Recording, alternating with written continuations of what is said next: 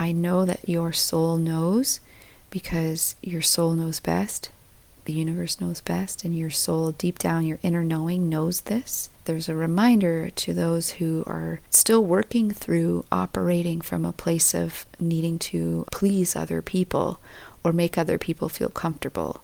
My hand is raised. I mean, I still do that. So this is a reminder to me too. No matter what is going on around you in the world, to people that you love or what other people are experiencing, you may be an empath, so you may feel into a lot of shit that has been going on in the world for the past, forever, but there's a lot of stuff coming up to the surface for a lot of people to heal and to see. Recently, I've been having discussions with certain people, and we are talking about the notion of enjoying life in the midst of chaos, enjoying life when you can simultaneously enjoy life as you're grieving, as you're fearful, as you're sad, as you're angry, as you're whatever, in pain.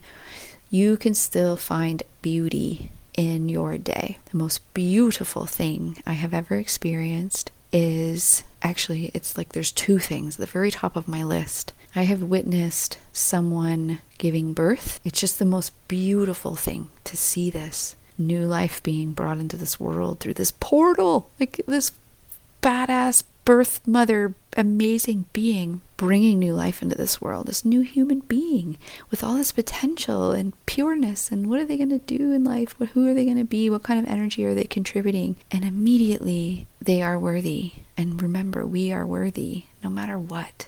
We don't have to prove our worthiness. We're worthy just because we're worthy.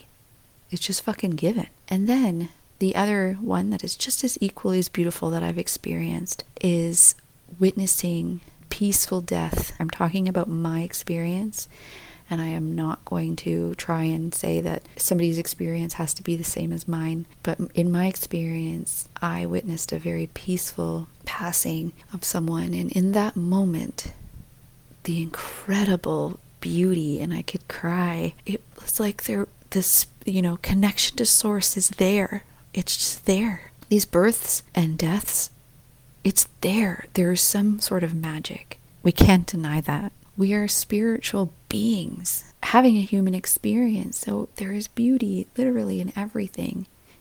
And if you're having a hard time finding that, just look the closest thing to you. Find something. Whatever it is, you might have to get creative. There's always something beautiful to be seen, to experience. And further than that, if you feel like having fun and the world is fucked up, have fun. Please do that, because energetically, and especially, in my understanding of human design, that helps lift others up. I just know that there is people all around, whether we see it in the news or not, in the world suffering or in fear. And I trust and I believe wholeheartedly that we are all connected. So there is a part of me that feels that sense of compassion towards another human being who may feel they're in fear, they're suffering, they're scared. And then I bring it back to me, and what is it in my world, in my current situation, in my current location that I can do that will help another? I can't be there physically, but I can energetically send love. I'm doing what feels good to me. And for you, you need to take care of, we all should have awareness around what we need. What does our body need? What does our nervous system need?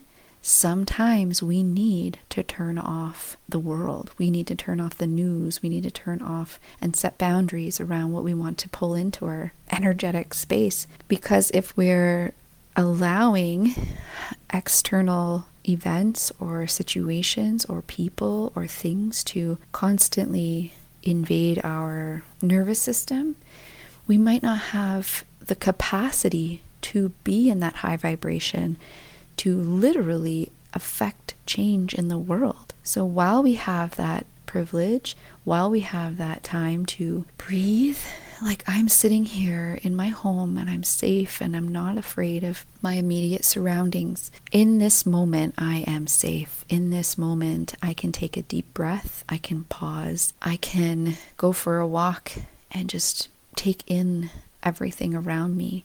So why not use that time to build resiliency, build that high vibration and love, build those tools, and take the time to focus on soothing your nervous system and finding what works for you, so that anytime, if you get met with something difficult, or there's a little resistance in your life, or there's something that comes up like a hurdle or anything, things come up. We're human. Things always come up. Then we have those tools to pull on, and it's just kind of second nature. I have done a workshop around magic and the mundane, and it talks about just that, where if you infuse it into your everyday existence, it just becomes secondhand. It's just natural. So if somebody else comes into your world that's feeling stressed, you can then hold them, and you can be calm and just radiate that beautiful, sparkly energy,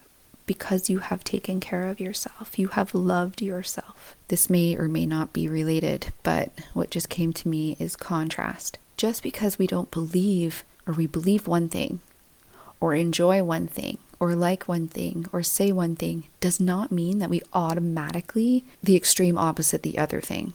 So like if I love something, it doesn't mean I hate the opposite of that thing. Like I can love both, or I can appreciate both. Just because I love traveling on my own doesn't mean I hate my children and my life with other humans. Sometimes it's easy to have that filter when listening to other people speak, or having that filter while speaking even yourself, like being afraid of saying, hey, I say this, or I believe in this, or I choose this, worrying that other people might think that means you completely are against the opposite from what you had just said. Not the case at all. We are human. Oh, there's so many nuances to our beings, like your entire life, I cannot judge anything that you have said, done, believe in. We do judge as humans. However, the whole judgment, like as if we're thinking they need to make different choices, or thinking that we just feel like, whoa, I could never do that. Oh my gosh. Well, if we actually put ourselves literally in their shoes, if we had the exact same upbringing, if we had the exact same experiences and traumas that they had, if we had the exact same conditions that they are in at this time, we would make the exact same decision. What says we wouldn't? Like we would literally just be them, and we would make that exact same decision. So who are we to judge other people's choices? We would make that same decision, right? If we were in their shoes. So why not just kind of reflect back into ourselves and just be like, oh yeah, having compassion for ourselves, and understanding that, oh shit, yeah, anytime I judge somebody else, maybe it's a good time for me to kind of reflect back in, but not from a place of like, ooh, you judgmental person, you bad person. More from a place of, oh, interesting. Like, why am I judging so hard on this person? Are they triggering me? And is that an opportunity for me to reflect on that trigger? Or are they showing me something that I want and that actually is possible for me? Or can I send unconditional love to someone that is like making some really questionable decisions that I don't think I would make in my life? Can I still send them love and hope that at the very least it raises their vibration to make better choices? Have a beautiful day.